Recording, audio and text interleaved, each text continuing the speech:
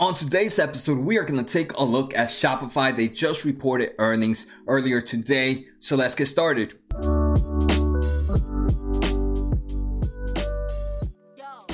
So the first thing we want to take a look at is this company's stock price performance, and this company ended the day about 7% up, and right now it's sitting at $733. If we take a look at Shopify from February 20th, where it peaked, this company dropped about 40% during the whole downturn of the market. But compared since then, this company is now up over 127%. So this market has given a great buying opportunities to those that were able to pick up during the bottom. And congratulations to any that has done that. This Shopify is one of the few companies out right now that are still higher compared to their highs in February. This company, if we just take a look at February, this company is up around 35%. And that's what we're seeing a lot, especially in the companies that have to deal with e-commerce. We see Amazon. Companies that have to do with video games. We see that with Activision. Companies that have to do with clouding, and pretty much any company that is pretty much doing really well, even though with stores closed down. So in today's episode, like always, guys, we're going to take a look at the earnings results. Then we're going to take a look at a few articles. Finally, we're going to take a look at the earnings release that this company presented. And actually, one more thing. Then I'm going to just take a quick look at my valuation and see what type of investor I would have to be to end up buying Shopify. And like always, guys, don't forget to hit that subscribe button, the thumbs up. It helps the small channel out so much, and I appreciate all the support that I'm getting from everybody. So thank you once again. It has definitely been a fun ride, and I'm still going to continue to drop at least a video a day. So I hope you guys are enjoying it. All right, so let's begin with the earnings results. So this company reported quarter one earnings on May 6th, and quarter one non-GAAP earnings per share were 19 cents, which ended up beating by 36 cents. GAAP earnings per share were negative 27 cents, and it actually beat by 50 cents. So we can see earnings per share were both a beat in the non-GAAP world and in the GAAP world. And that definitely was one of the major impacts that ended up leading this company to go up in stock price today. Revenue of this company was $470 million, and that is 46% up compared to the same time last year, and that beat by $27 million in revenue, and that's actually pretty crazy. This company has a market cap of, a market cap of about $86 billion, but it's making revenue of only $470 million a quarter. Let's just time this by 4. It's making only a $2 billion revenue, which I think, just looking at that, is showing me that this is going to be one of those heavy grower stocks where valuation is not depending on what it's looking at right now. It's more dependent on future growth. Gross merchandise volume was reported at $17.4 billion, which actually beat expectation that was supposed to be $16.83 billion. And this is compared to $11.9 billion a year ago. So we are seeing this company is a heavy grower. It is a heavy growing. It is producing a lot more revenue, and it's also selling more merchandises compared to just same time last year. So next, let's take a look at some highlights. Like I mentioned, right, revenue grew 47% in quarter one compared to the same time last year. And we're going to see in a bit, this company pretty much makes money in two types of revenue. First is subscription solutions, and then is merchant solutions. So subscription solutions revenue grew 34% to $188 million, and it was driven primarily by the growth in monthly recurring revenue. And merchant solution revenue grew by 57% to $282 million, driven primarily by the growth of gross merchant values. So merchant solution comes where this company gets a form of fee when an item sells, and with more items being sold, obviously they're going to make more revenue.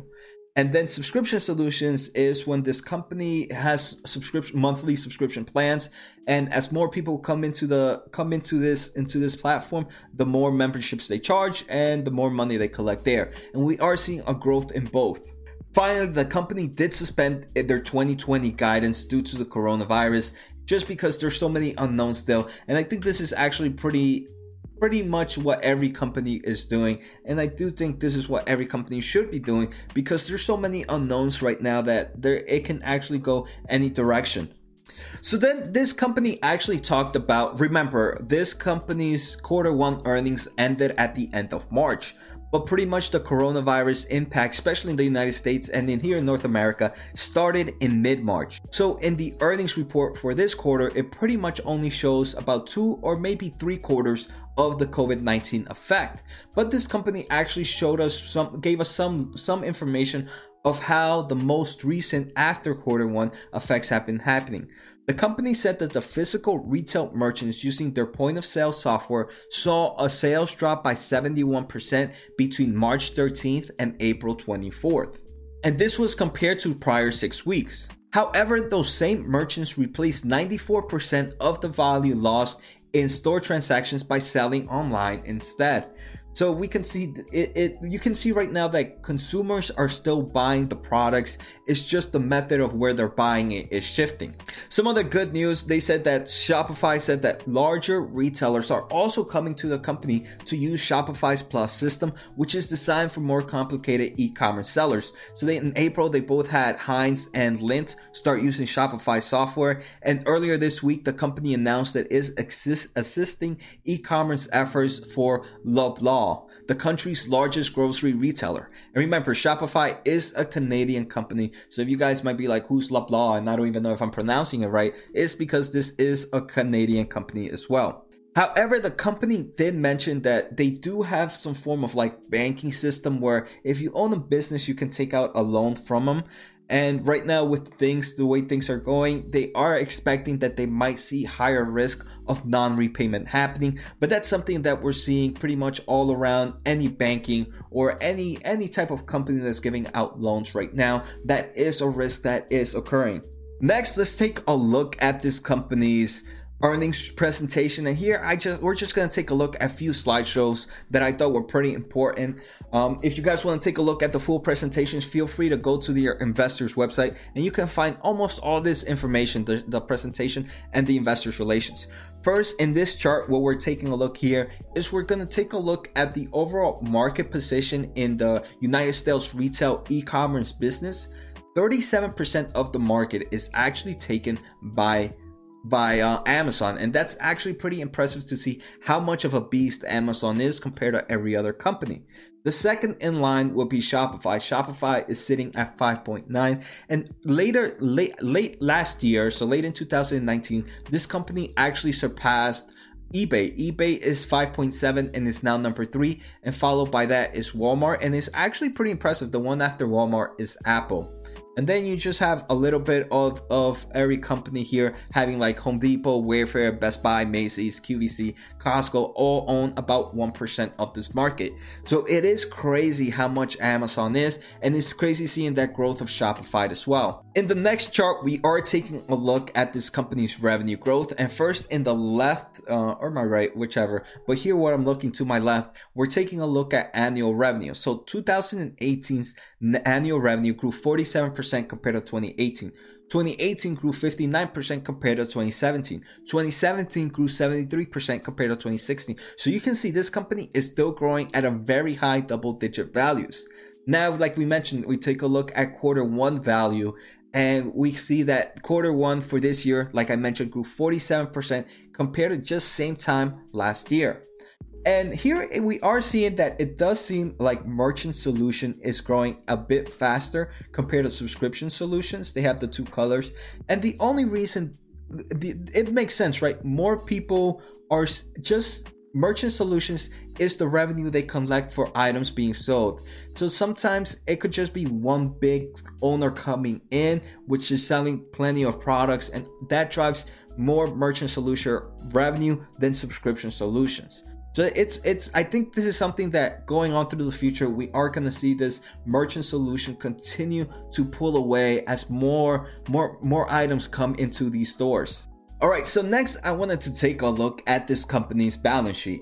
And if you guys have been watching, the balance sheet is my favorite document to take a look at. I feel it tells a lot about the company.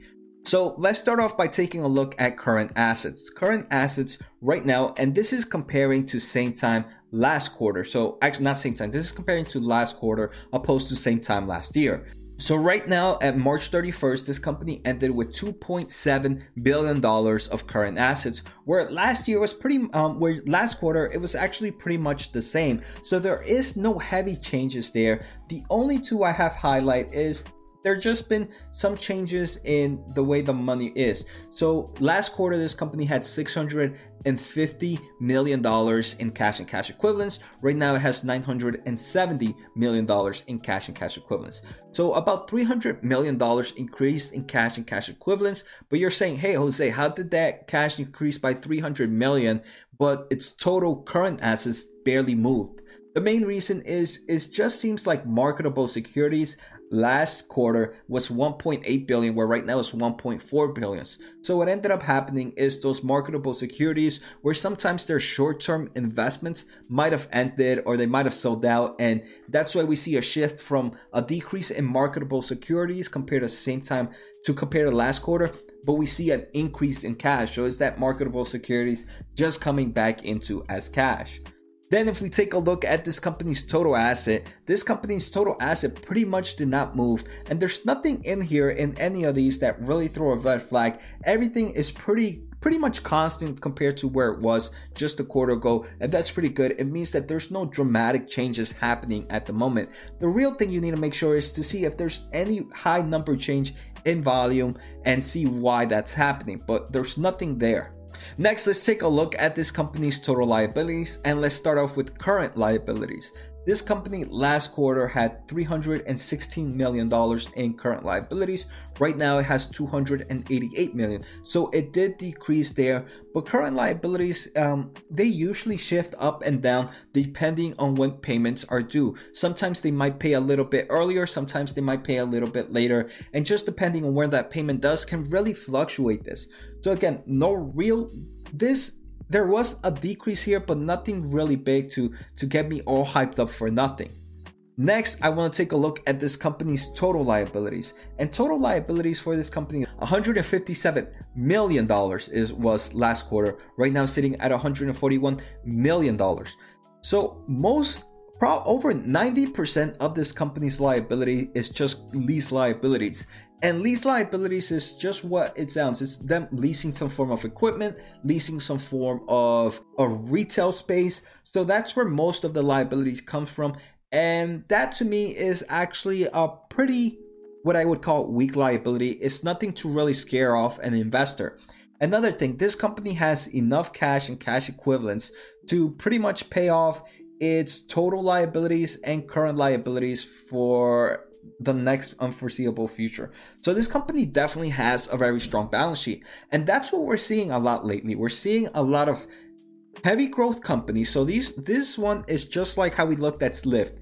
This is a company that's growing in revenue dramatically. We're seeing 50% growth, 40% growth, 60% growth. But these companies are making very little money. But at the end of the day, these companies have plenty of cash to be able to survive, even if they're making no money. At the point right now, what they're trying to do is they're trying to get as much customers as they can. And that's where they're spending most of their money, to collect more customers. So then later on, they'll be able to just collect all this cash without the need of expanding expense. Next, I wanted to take a quick look at this company's cash flow, and I just wanted to see how this cash flow from operations were doing. And for this quarter compared to the same time last year, this company last year was actually making positive cash from operating activities. This year is not, and I was trying to see why. The first thing is this company had a little extra tax to pay this quarter compared to same time last year, and that pretty much ripped out this company's total chance of getting any form of positive cash flow. The second thing is this company is actually providing a lot more cash advance and loans and relatable receivables to its consumers. Like I mentioned, right, this company has a form of like banking system where it gives like advances to the merchants or some form of loans, and we see a big increase of that. Last year it had $18 million that it did in loans. This year it had about $47 million, so a big increase there. And those two factors are the major reasons we see a negative cash flow from operations. Finally, the last thing we're going to take a look at is this company's estimated estimated earnings per share for the upcoming 2 years. So if you guys have been watching my channel, I normally like to take a look at companies that are not full growth stocks, but are still growing, but still provide a decent forward PE ratio. But lately, we've actually been seeing a lot of growth stocks with great balance sheets, but very weak valuation with current values.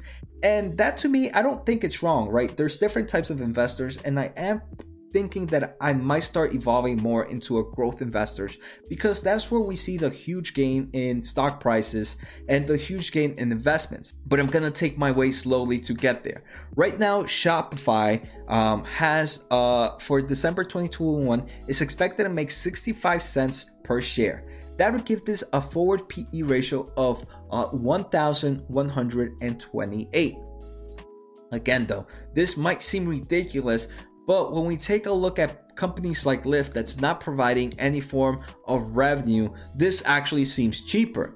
This company is growing dramatically when we see revenue wise. So this forward PE ratio, as the year continues to go as the years continue, this company is going to be making more money, and that forward PE ratio is going to continue to drop dramatically. For December 2020, right, this company's forward PE ratio is somewhere around 8,000. Then from the next year, it's going to drop all the way down to about 1,000. And we're just going to continue to see this. And this is what's driving the company's stock price up, is the speculation of the growth of this company. And I don't think, one of the great things about investments is, for the right reasons, you can't really be wrong with investment. Obviously, you could be wrong with how the investment goes, but for the reason of investment, I think everybody has their own case. For here, if you are a growth investor, if I was a growth investor, Shopify doesn't look that bad. It's a company that has great balance sheet. It only has 5% of the e-commerce market, but is growing pretty fast. So we can see that this company will be able to grow more market. It has great revenue growth. The amount of revenue growth is pretty dramatic. And we can see right now the move to the e-commerce world is increasing. That's going to continue to give a boost in growth to this company. But if I was a valued investor, obviously this is something to stay away from, right? You see that forward PE ratio and you're like, hey, Jose, this is way too expensive. I'm going to wait for forward PE ratio to drop to this. But hey, by the time that happens, this company might have tripled, quadrupled in stock price. So again, it all depends on the type of investor you are. And I don't know yet. I am thinking of starting to look at more high growth companies with great balance sheet, because balance sheet is for me, is the thing that really tells you how a company will be able to survive. And we took a look at Shopify, we took a look at Lyft.